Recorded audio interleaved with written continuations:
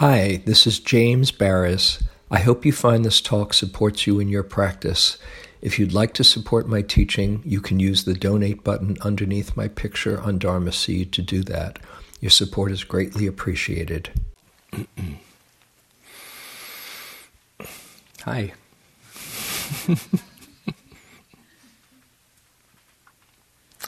I want to start off the talk with a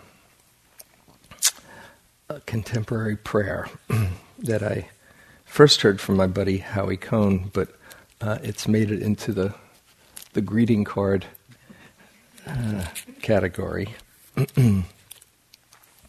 Dear God, so far today I've done okay. It's good already. So far today I've done okay. I haven't gossiped or lost my temper. I haven't been greedy, crabby, mean, nasty, selfish, bitchy, or overindulgent. And I'm very grateful for that. But dear God, in a few minutes I'm going to get out of bed. And then I'm probably going to need all the help I can get. Amen.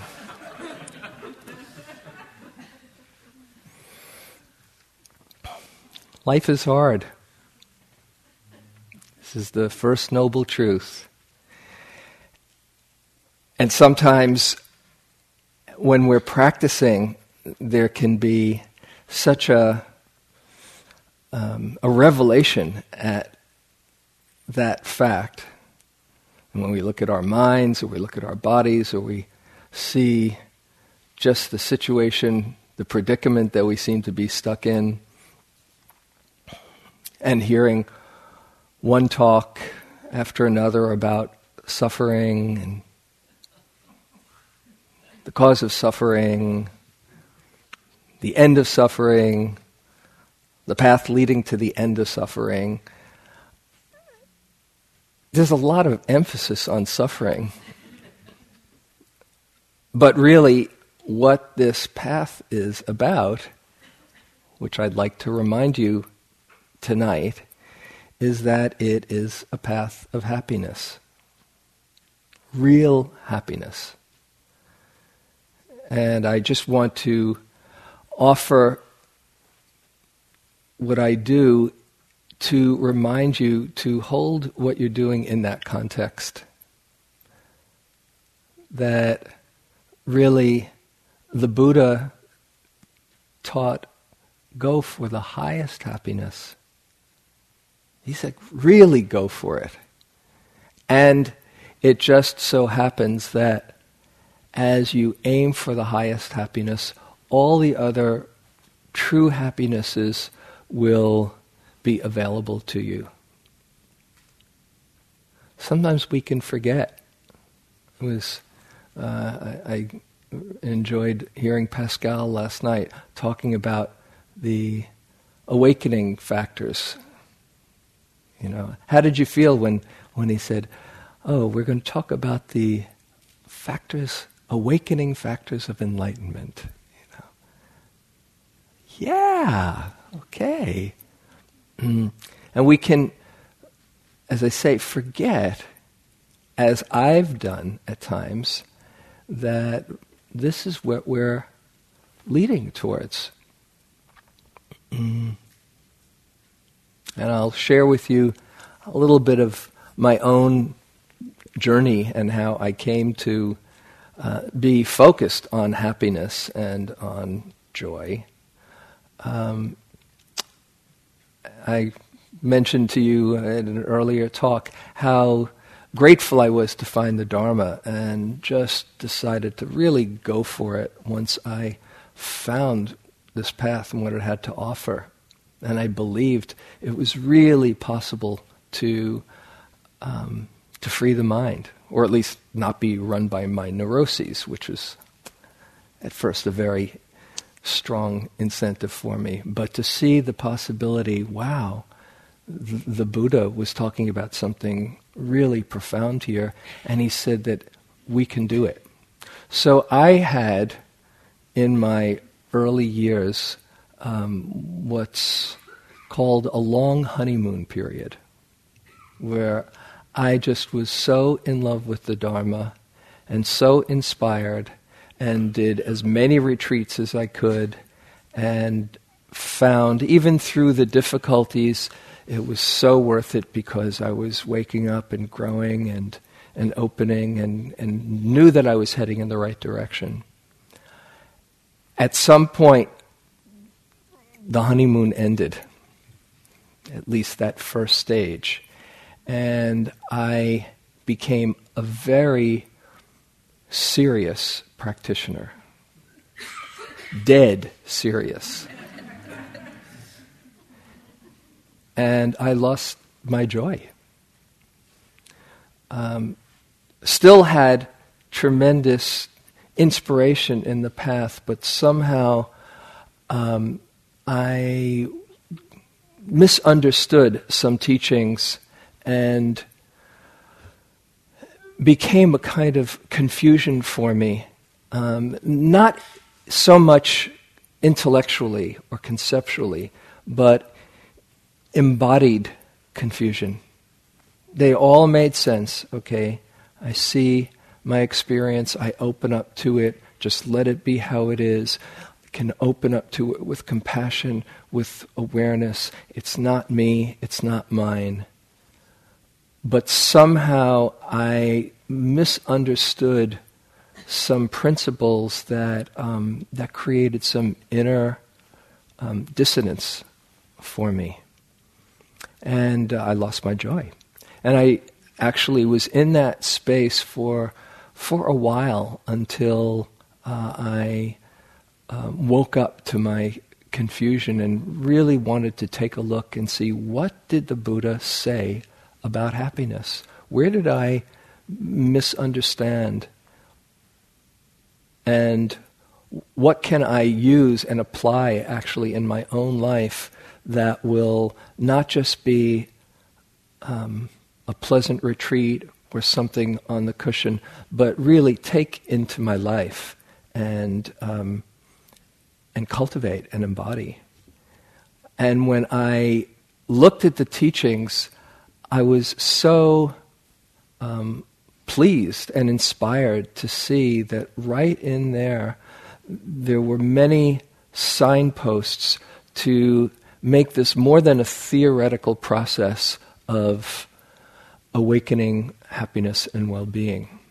But I also saw that I was not alone in this, that as I looked at my own process, realized that this is not something unique to me, that many people in their sincerity of practice can lead to a kind of contraction of heart or misunderstanding, where the teachings can somehow, instead of awakening more aliveness, can keep us disconnected from that aliveness. And I'll share with you a quote that I love from Ajahn Sumedho. I read from him last time, the guy who gave the 3-hour talk in Thai. He says, sometimes in Theravada Buddhism, one gets the impression that you shouldn't enjoy beauty. If you see a beautiful flower, you should contemplate its decay. Or if you see a beautiful woman, you should contemplate her as a rotting corpse. This has a certain value on one level, but it's not a fixed position to take. It's not that we should just feel compelled to reject beauty and dwell on its impermanence and on how it changes to being not so beautiful and then downright repulsive. That is a good reflection on anicca, dukkha, and anatta, but it can leave the impression that beauty is only to be reflected on in terms of these 3 characteristics, rather than in terms of the experience of beauty. This is truly the joy of mudita, being able to appreciate the beauty in the things around us. Those who can't see the beauty of the good or the true are really bitter and mean. They live in an ugly realm where there's no rejoicing in beauty and goodness and truth. But once you have true insight, then you find you enjoy and delight in the beauty and the goodness of things. Truth, beauty, and goodness delight us. In them we find joy.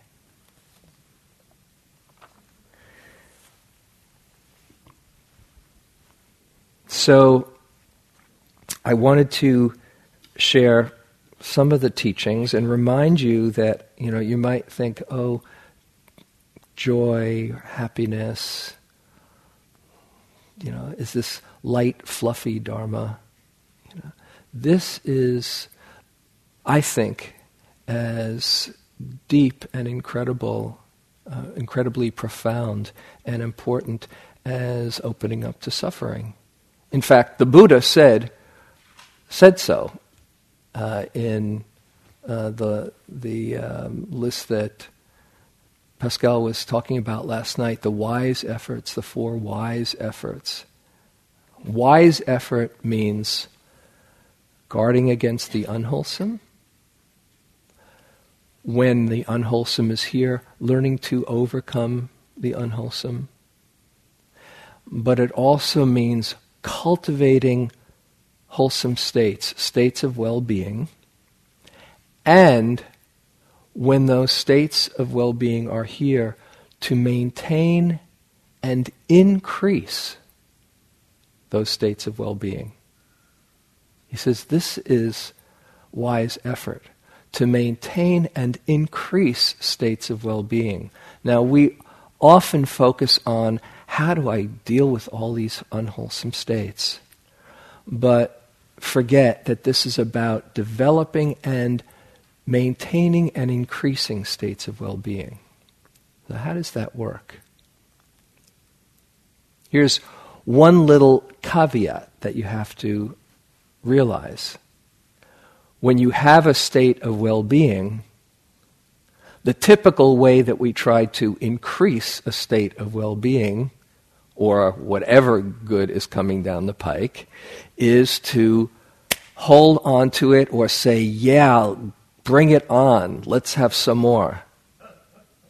However, that is precisely the way that you will cut off that state of well-being. Because in the moment of grasping for it, there's a contraction of mind that is antithetical to a wholesome state.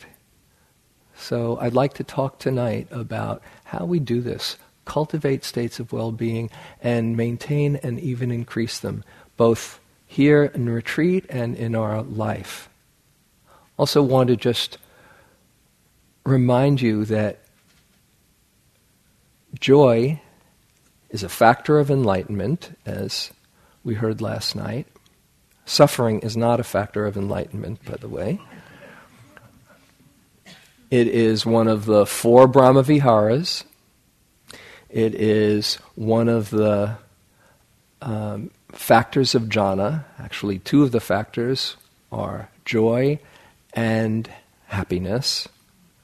And there are various kinds and flavors of well-being in the teachings, from pamoja, gladness, sukha, happiness, peace, contentment. And so when I use the word joy, for want of a better label, I'm also talking about all the states of well-being and ease and uplift. The Buddha was called the happy one. And the Dalai Lama starts out his book, "The purpose of life is to be happy." It's a great way to start a book. The purpose of life is to be happy. What does that mean? The purpose of life is to be happy. Because if you come to terms and can open up to your own true well-being, what a gift to everybody around you. Who would you rather be around? Somebody who's angry, anxious, depressed, fearful, might awaken your compassion, but do you say, oh, great, let's hang out with, I can open up my calendar to see how many, unless you are in service, in which compassion can be a very profound doorway to well-being. But if you're just kind of hanging out and having a break, you probably would like to hang out with people who are at ease with themselves because it reminds you, and who have a kind of love of life. In fact, I just came across this study recently, maybe you've seen it. New research shows that in a social network, happiness spreads among people up to 3 degrees removed from one another. That means when you feel happy, a friend of a friend of a friend has a slightly higher likelihood of feeling happy too. This is true.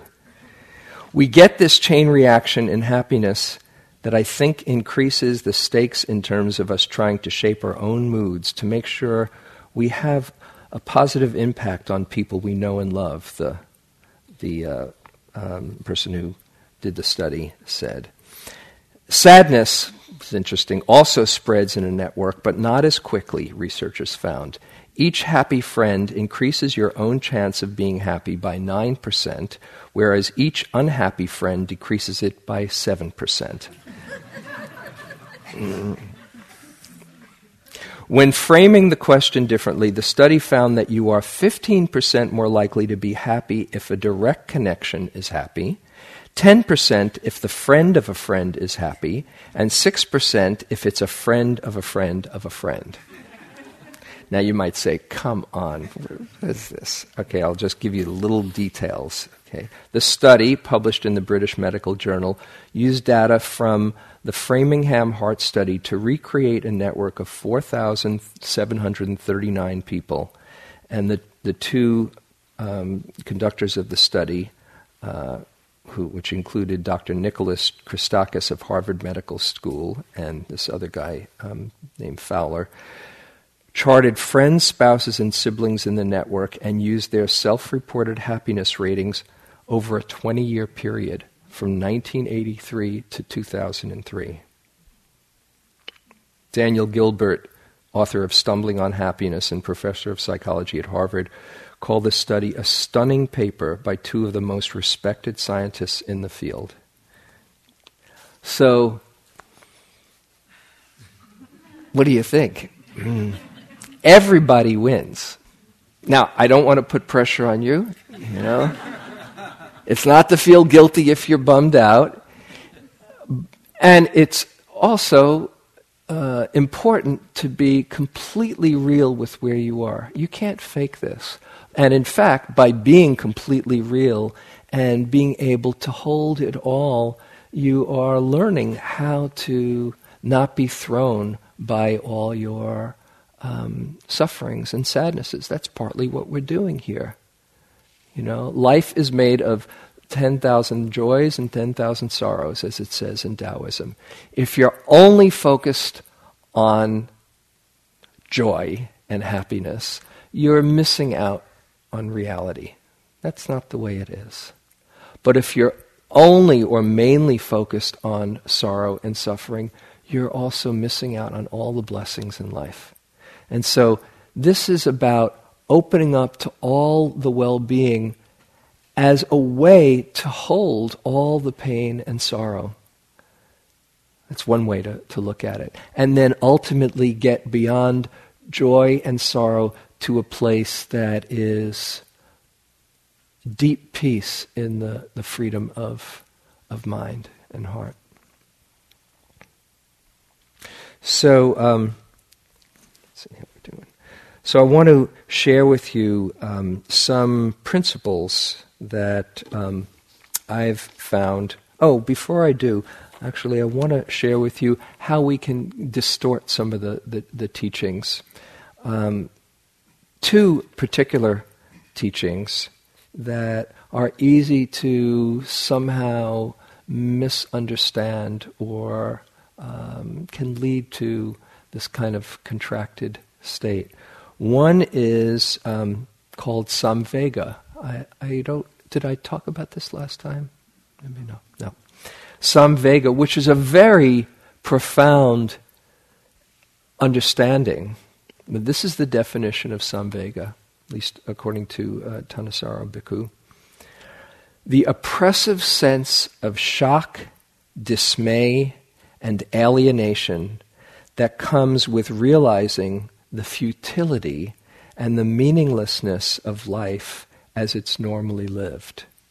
A chastening sense of our own complacency and foolishness in having let ourselves live so blindly, and an anxious sense of urgency in trying to find a way out of the meaningless cycle.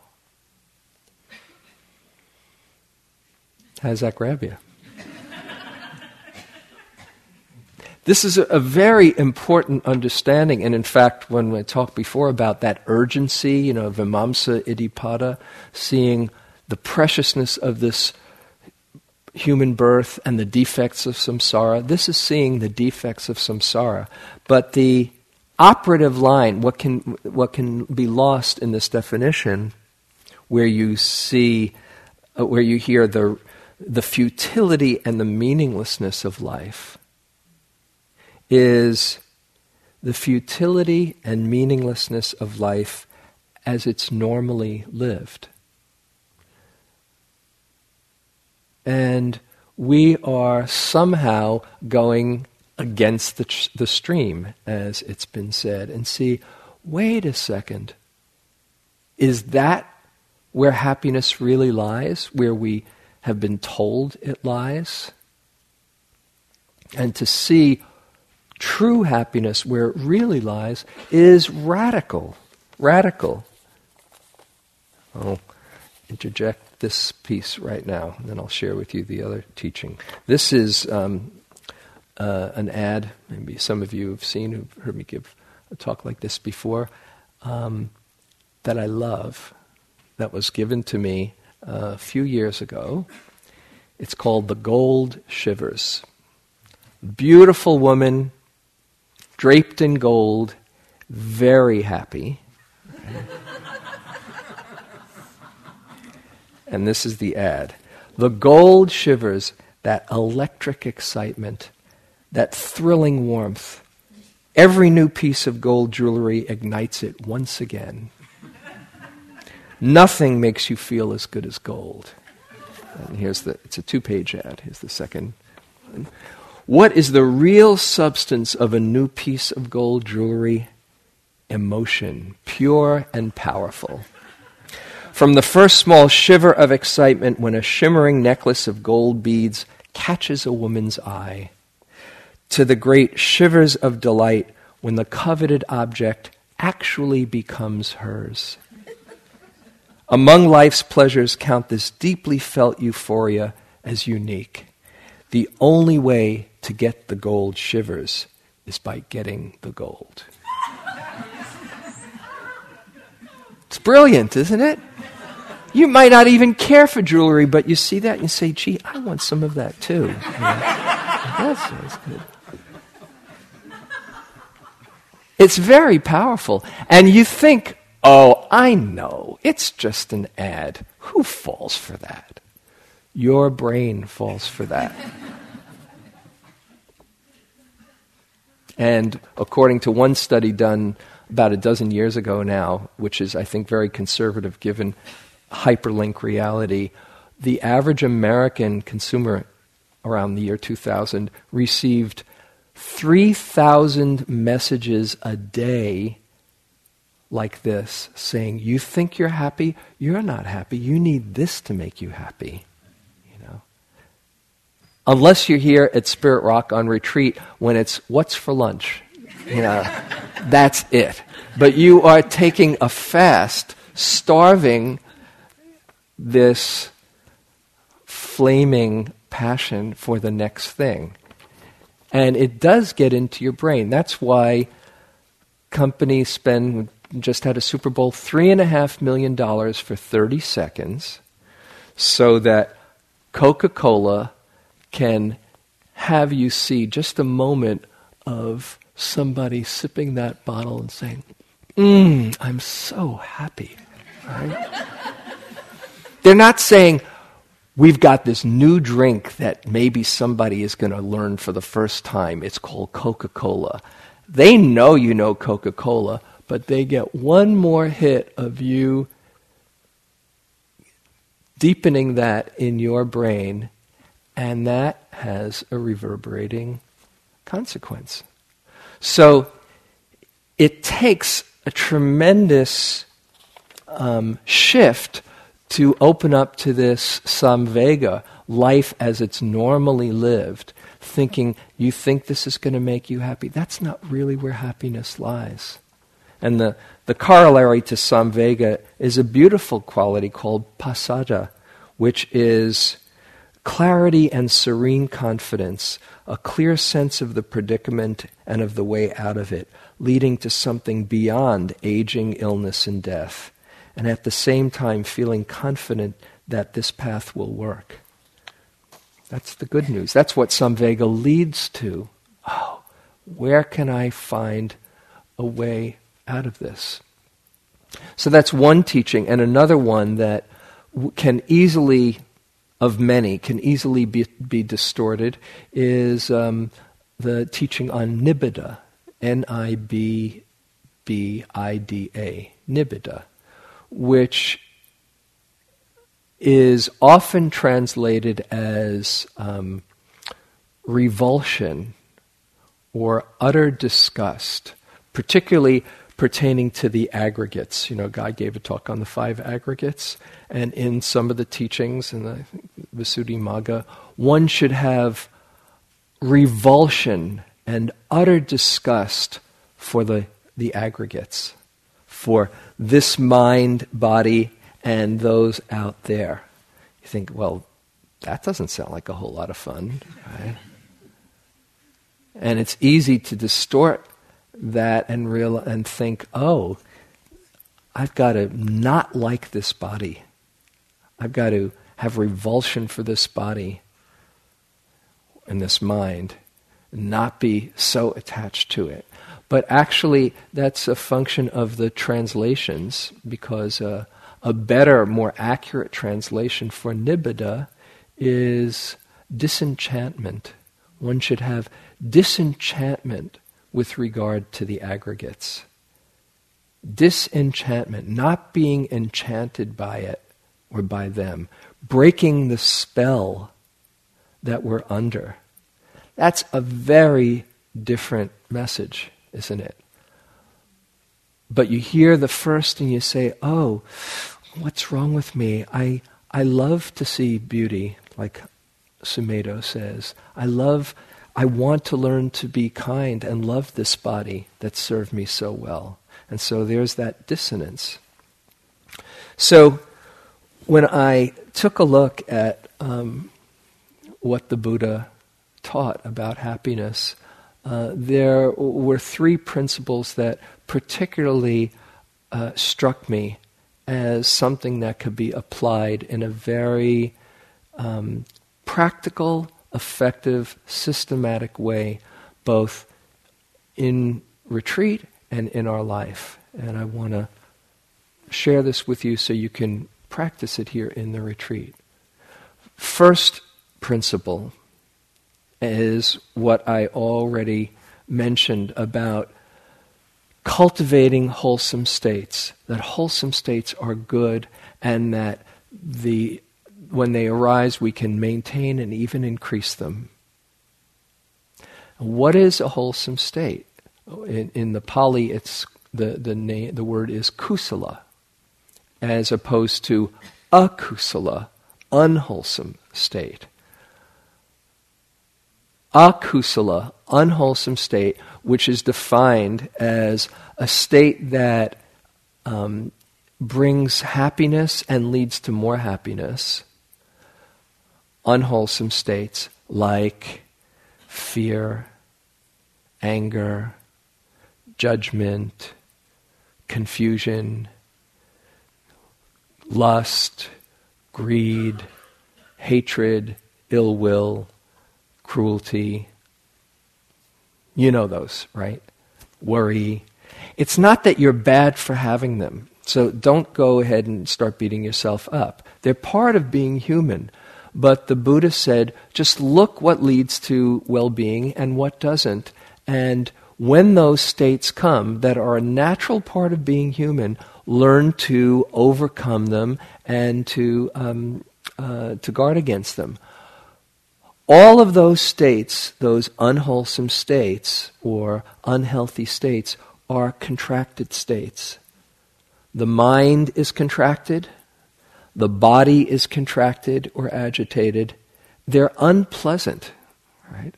They are called unwholesome or unhealthy. You don't want to cultivate those.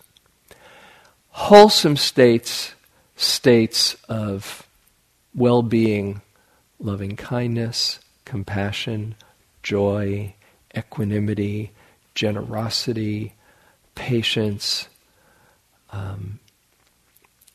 sincerity. All of those states, they are states that open us. They're expansive. They expand our body. We relax. We open. They expand our mind. There's more space. They open our heart. All of those states are states of opening. So this is the first principle, to cultivate and increase those states, those wholesome states. Second principle, which I came across in a not so well-known discourse, but when I saw it, the words leaped out at me from the page. It's in the Majjhima Nikaya, number 99, if you want to look it up, is the teaching that along with wholesome states, there is a gladness that accompanies them. Right? In fact, think right now, close your eyes and think of something that brings you joy.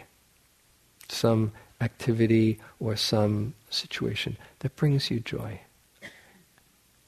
And have an image of that. Just remember the last time. Okay. Notice how you feel in your body. Notice in your mind expansiveness, ease, and maybe just a little uplift, feeling of uplift. Okay, you can open your eyes. You notice that little gladness? The Buddha says that gladness, the line in the discourse is, that gladness I call an equipment of mind to overcome all ill will and hostility. And he says, connecting with that gladness, the gladness connected with the wholesome state, one finds inspiration in the meaning, delight in the meaning, one gladdens the heart and gladdens the meaning and connection with the Dharma. So he says, pay attention to that gladness. Don't miss it. In fact, he gives the example in the discourse, thinking, if you're in the middle of a generous act, he says, thinking I'm generous, one gladdens the heart. So you're in the middle of a generous act. He says you should think to yourself, and it's in quotes in the sutta, I'm generous. This is the Buddha saying, it's good to think, oh, I'm generous. Okay. He's not saying, hey, check it out. Everybody see how generous I am? I am such a generous person. No, that's not what he's saying. He's saying, don't take ownership of it, don't identify with it, but feel how good it feels for generosity to move through you. Don't miss it. Don't miss the gladness connected with that wholesome state. So that's the second principle. And maybe I'll share right now a teaching that my friend Rick has given to me. He says that in a neuroscience level, that when you are focused on the wholesome state, it's like shining a flashlight, shining a light on it, and a vacuum. That your brain scoops up that registering of the wholesome state. And it deepens your neural pathways. And the formula that he gives in the Joy Course is this. You can try this out. He says, if you're in the middle of a wholesome state, take 30 seconds to really let it sink in. And if you do that 6 times in a day, I know that's 3 minutes, that's a lot. If you do that 6 times in a day, over a 2-week period, you will notice a shift in your level of well-being. Both because you're deepening the neural pathways and you're also getting into the habit of noticing and looking for what's good. You're going to have a lot more opportunity here because you're not doing a whole lot of other things. You might as well, why not be there for it, right? And this counteracts, by the way, the tendency that we have, that is well documented in neuroscience, to look for what's wrong. Probably many of you are familiar with the amygdala, this almond-shaped cluster of neurons in the center of our brains that scan the horizon for what's wrong. And it's a good thing that it does, because it keeps us safe and protected. But we often have overactive amygdalas, particularly under stress, where it's firing and working overtime as the mind gets contracted. And so we tend to see what's wrong and miss what's right. As Rick says, the brain is like Teflon for positive experiences and Velcro for negative experiences. And I read one study this past year, I think it was, that said if you have a negative experience, say a negative interaction, it takes 7 positive interactions to balance that out.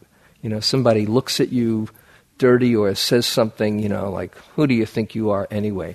It lands, You need 7 people to say, it's so nice to see you. It starts to even out. Okay, for most people. Unless you train yourself to start taking in the good.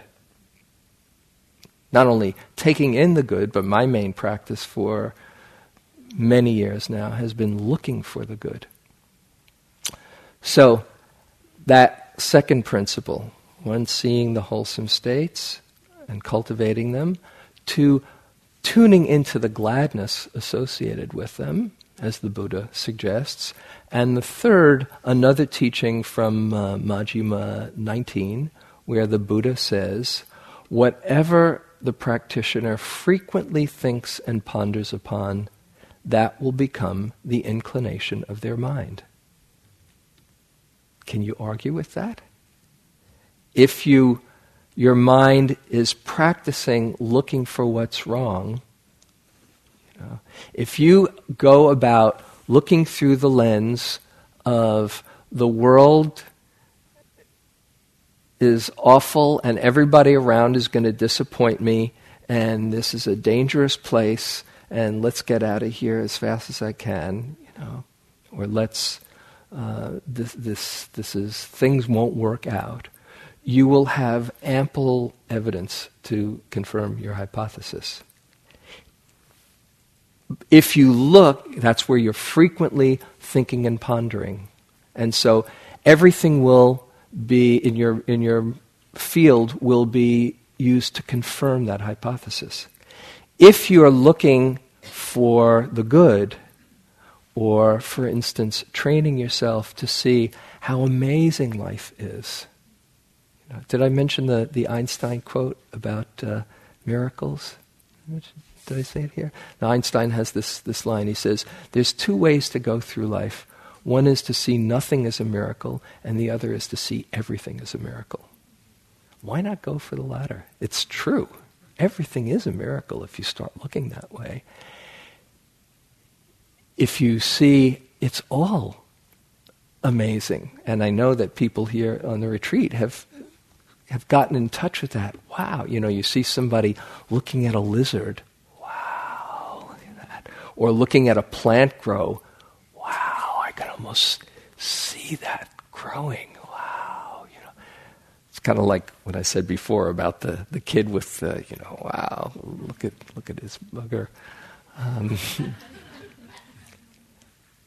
And you look at it there, wow, everything is a miracle. Or you see that really people underneath whatever their fears and confusions want to feel love and want to share their love or want to open up to well-being and feel safe and express their caring. If you look for that, you will find it. Or you'll find it a whole lot more likely than if you look the other way. Not that you'll find it all the time with everybody, but the more you look for it, you'll find it. And just as my own practice, I think I'll share that practice of looking for the good, something that I love to reflect on and have others reflect on. If you are, say, in a room with somebody and somebody comes in and they're looking at all your faults and flaws, and they're judging you. How do you feel? Sorry, I don't want to bring you down, but how do you feel? Small, flawed. Somebody else might come into that room and they might know all your flaws, but they're just seeing how beautiful you are. And you know that that's what they're tuning into. How do you feel? Beautiful, don't you? So you actually have the power, just by what you look for, to draw it out of others. Isn't that amazing? It's like we are creating this self-fulfilling prophecy. So to incline the mind towards noticing what's good and noticing the wholesome, this is the way to maintain and increase that. And the neuroscience corollary to this is, as the Buddha said, what we'll frequently think and ponder upon is the axiom that Donald Hebb came up with 50, 60 years ago. Neurons that fire together, wire together. That's how it works. You set up those neural pathways in the brain, and that's the way you see the world. So those three principles, cultivating and increasing wholesome states, noticing the gladness connected with the wholesome, and to keep practicing, inclining the mind, they start to have a very powerful effect, not only in the moment, but in your whole quality around practice. Now, I am not suggesting that you just put a smiley smile on your face and just say, oh yeah, let's just get over our suffering and, what's the old song? Forget your troubles, come on, get happy. No, it doesn't work that way. But to see all the goodness around you and to not miss all of those moments of well-being. How many people had a moment of well-being sometime during the day today? I thought so. Oh, good. I'm so glad. Were you there for it? Maybe. But if you practice really being there for it more and more, you start seeing it all over. So with that in mind, let's see how much time I have left. I'll share a few simple practices that that I share in the course that you can kind of play around with. And what I do is look at I've explored 10 particular wholesome states that one can cultivate practically on the cushion and in one's life. And and then applying this principle to it. Let's see. First is one that that's been mentioned here. I mentioned, and a couple of others have mentioned it, which is the power of intention. Just how important it is to incline the mind towards well-being. Not in denial, but just realizing why you're doing this is to be happy, isn't it?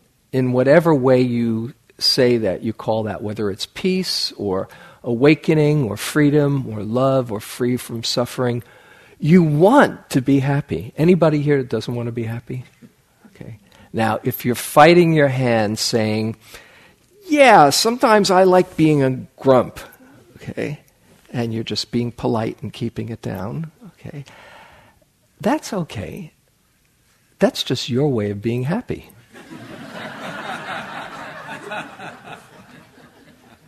But whatever we do, we're being moved to do it because we think something is going to bring us well-being.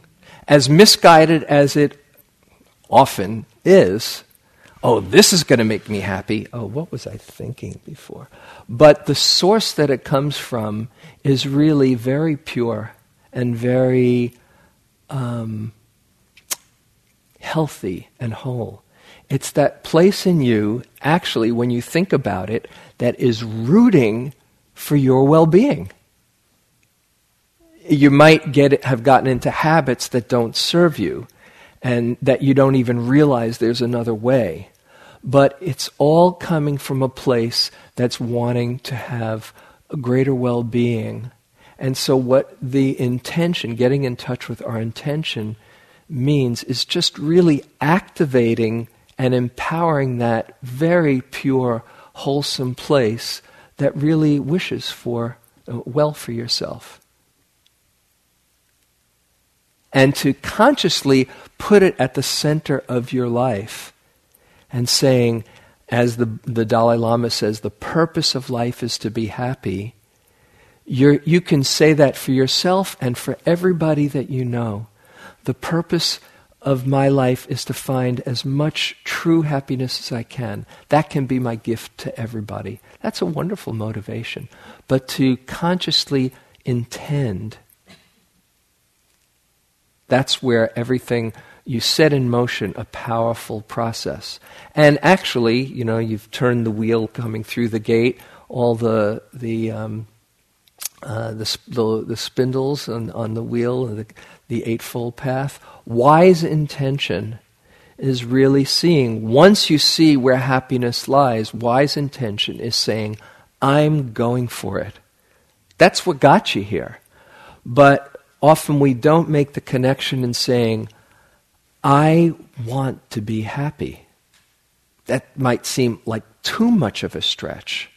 Can I really give that to myself? Okay, I want to not be miserable. I'll take that. Okay, but to say, I want to be happy, if you truly understand what that means, or use words that really connect with you, like, I want real peace, I want real freedom from suffering, same thing, but to really get clear on your intention, that's what's gotten you here, and to consciously bring that into your life, then that holds everything that you do, that wise intention, that clear comprehension of purpose that I think I mentioned the last time. And it's possible, even if it seems far-fetched, to change. I've been practicing self-loathing for a long time. I don't think there's much hope for me. Don't buy it. In fact, I'll share with you this. I want to share with you a passage from Martin Seligman, who's the father of positive psychology. He wrote this book, Authentic Happiness, about 15 years ago, and started a whole movement towards psychology looking at well-being rather than pathology. I'm sure you're all familiar with positive psychology. And this is how it started. The moment took place in my garden while I was weeding with my 5-year-old daughter, Nikki. I have to confess that even though I write books about children, I'm really not all that good with them. I'm goal-oriented and time-urgent, and when I'm weeding in the garden, I'm actually trying to get the weeding done. Nikki, however, was throwing weeds into the air, singing and dancing around. I yelled at her. She walked away, came back, and said, "Daddy, I want to talk to you." "Yes, Nikki," I said. "Daddy, do you remember before my 5th birthday, from the time I was 3 to the time I was 5, I was a whiner. I whined every day. When I turned 5, I decided not to whine anymore. That was the hardest thing I've ever done. And if I can stop whining, you can stop being such a grouch." This was for me an epiphany, nothing less. Nikki hit the nail right on the head. I was a grouch. I had spent 50 years mostly enduring wet weather in my soul, and the last 10 being a nimbus cloud in a household full of sunshine. Any good fortune I had was probably not due to my grumpiness, but in spite of it. In that moment, I resolved to change. That was the start of the positive psychology movement. You can decide to do your part to change. And when we are intending, we are not holding up a timetable or a goal. I think I mentioned that last time. You are simply getting clear on the decision, the heartfelt decision, to do your part to make that happen. Just before we go on, I'd like you for a moment to go inside and for just a moment get in touch with the honest truth that you really do want as much well-being and happiness in your life. As far-fetched as the mind might say, don't get caught there right now. Just get in touch with the fact that you truly want to be happy. Truly, real happy. Really happiness. And just imagine what it would be like if you learned more and more to bring that to yourself, to find ways to cultivate that, which you're doing here right now.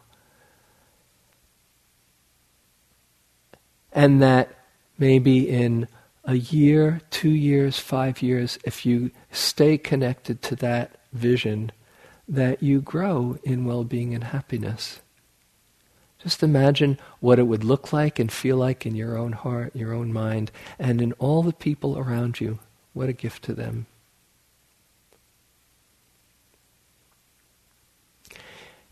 If that seems like a worthwhile endeavor, take a moment and get in touch with your intention to do your part to bring that about.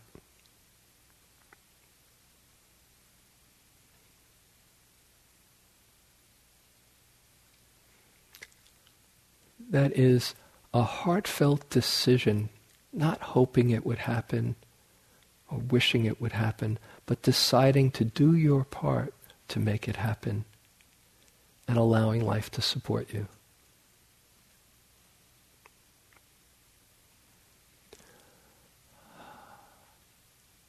And notice how it feels if you can connect with that for a moment.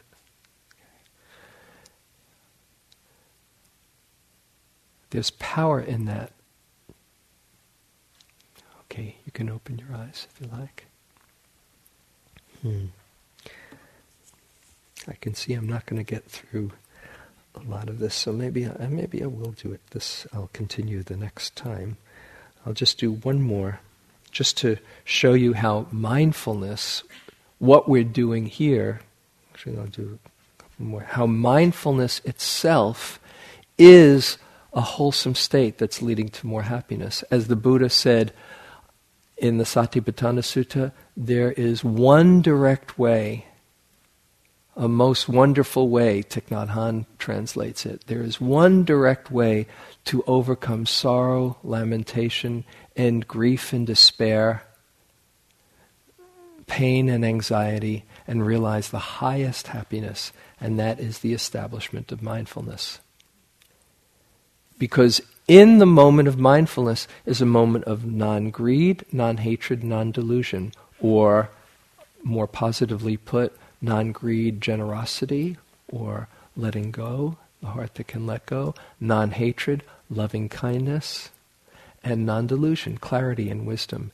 Every single moment that you are mindful is a moment of freedom.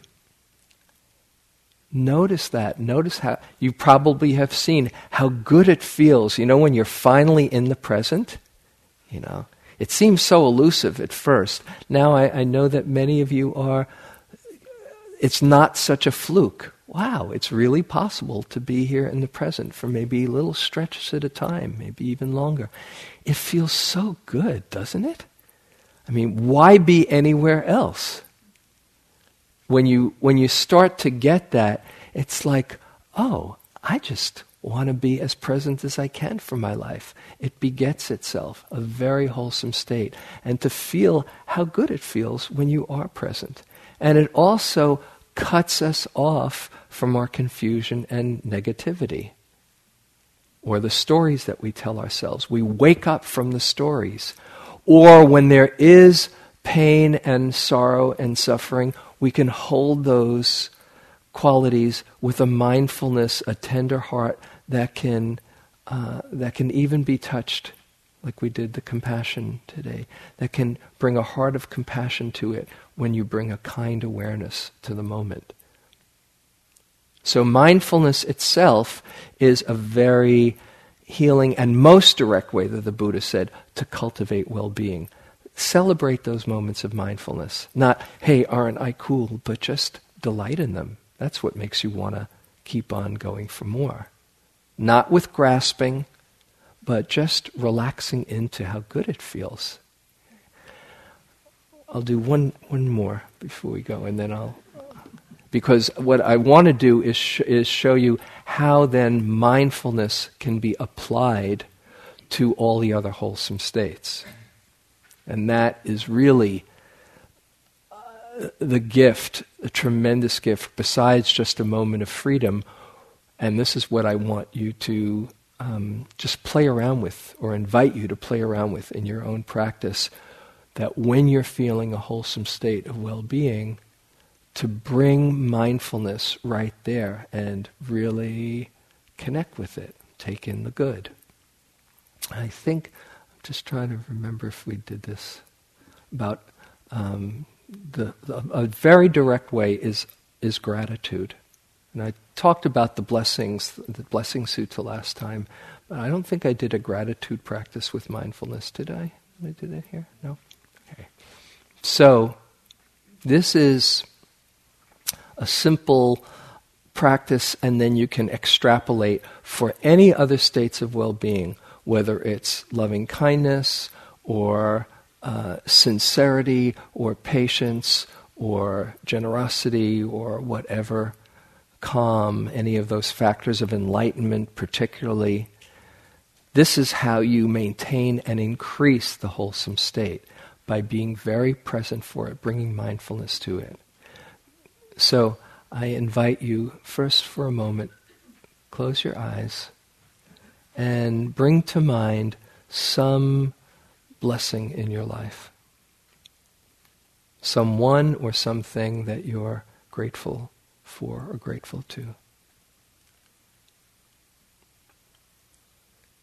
And as you bring an image of that person or situation, just give a simple, silent thank you from the heart.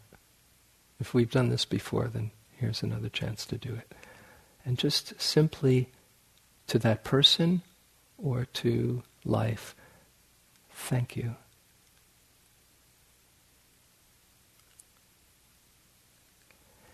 And as you get in touch with that, relax into that feeling. Explore the landscape of gratitude. What does it feel like in your body, in your mind, in your heart? Oh. Thank you.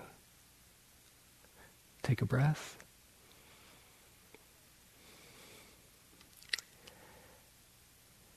And bring to mind another blessing, someone or something. So many in your life. And just have an image. Let yourself get in touch with the gratitude and a simple thank you, sincere thank you from the heart. Thank you. And let yourself feel it. Thank you. And then just relax into that feeling. Here it is, don't miss it.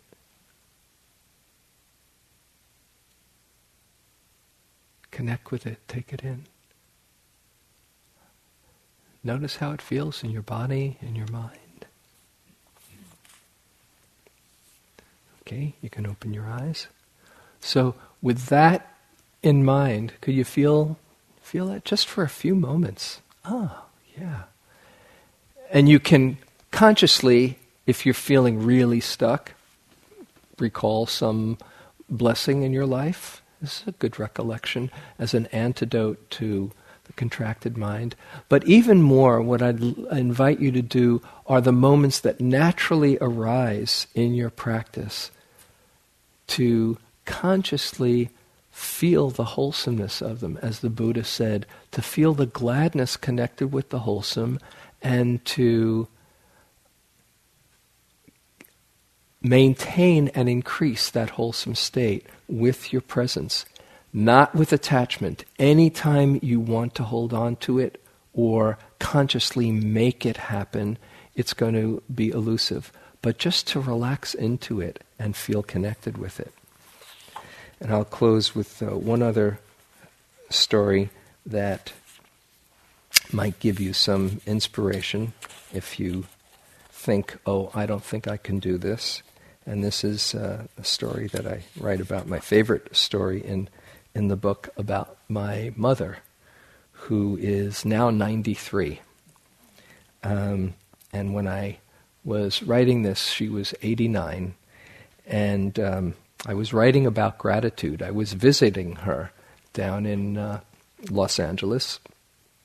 My sister was away for a couple of weeks, and I spent some time with my mom. And my mom tends to be a negative person.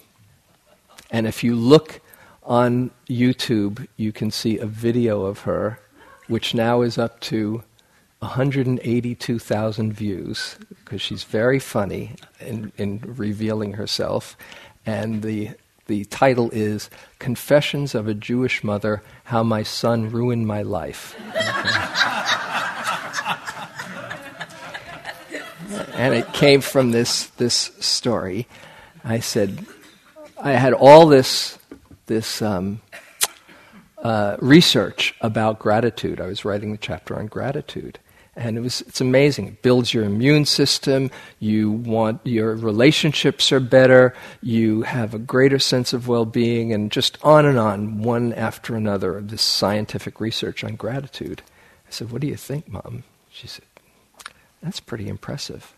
And she said, by her own admission, she says, I tend to see what's wrong. I've been seeing the glass half empty my whole life. And I said, Mom, wouldn't it be cool if you did a gratitude, if you got into gratitude? She said, James, dear, I've been doing it this way for 89 years. I don't think I'm able to change now.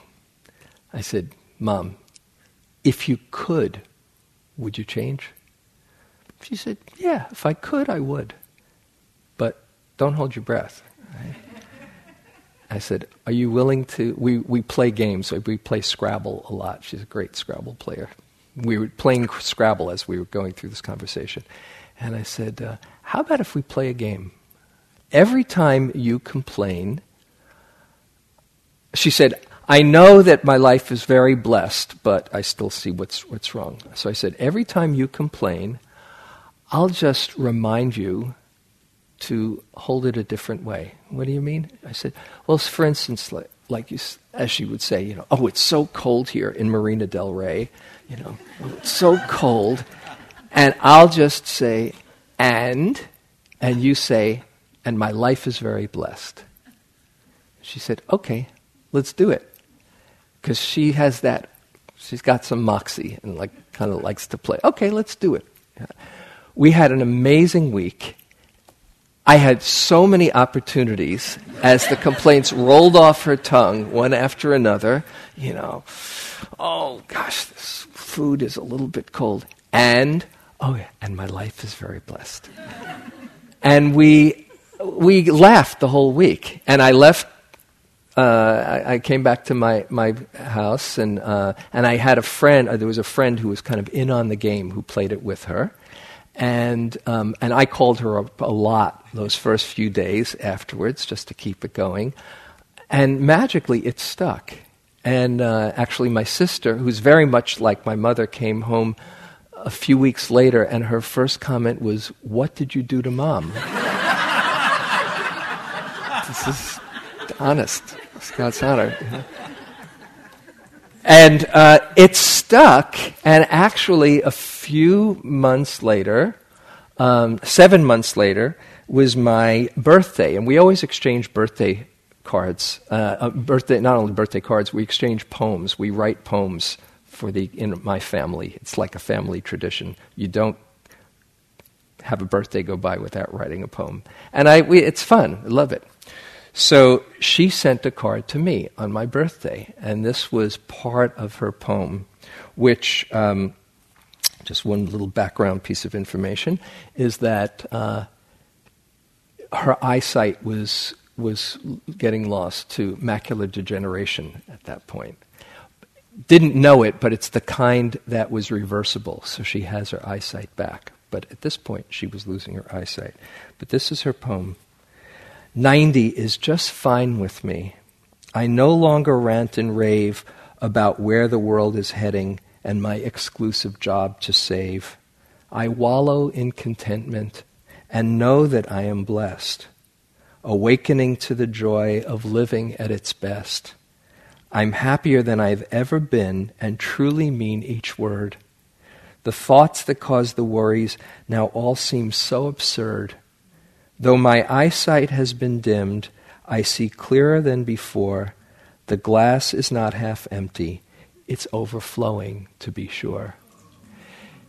If my mom can change at 89, anyone can change. And she's now 93, and almost every, third or fourth sentence out of her mouth, I'm so blessed. We're so blessed. I'm so content. That's her favorite word these days. So, I don't know how it happened, but it happened. Anybody can change if you've got the intention. And what I would invite you is to notice the wholesome states, to really take them in, feel the gladness connected with them, and keep on inclining your mind to the natural well-being that you want as you hold all the dukkha and the sorrow and the suffering. And in the next talk, I'll talk a little bit about how suffering itself, I mentioned it in the last talk, but maybe a little bit again, how suffering itself leads to greater joy. So this is not about denial. This is about opening up to the whole show, but just getting clear and seeing the goodness in life inside you and around you.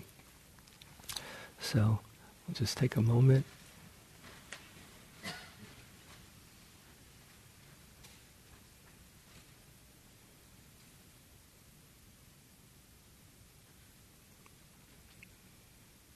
Just feel the peace.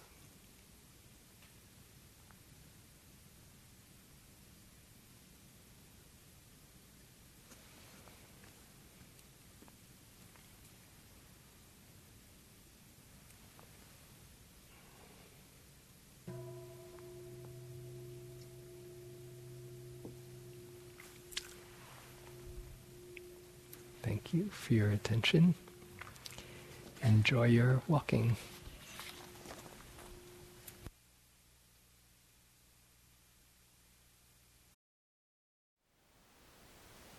Thank you for listening. To learn how you can support the teachers and Dharma Seed, please visit dharmaseed.org/donate.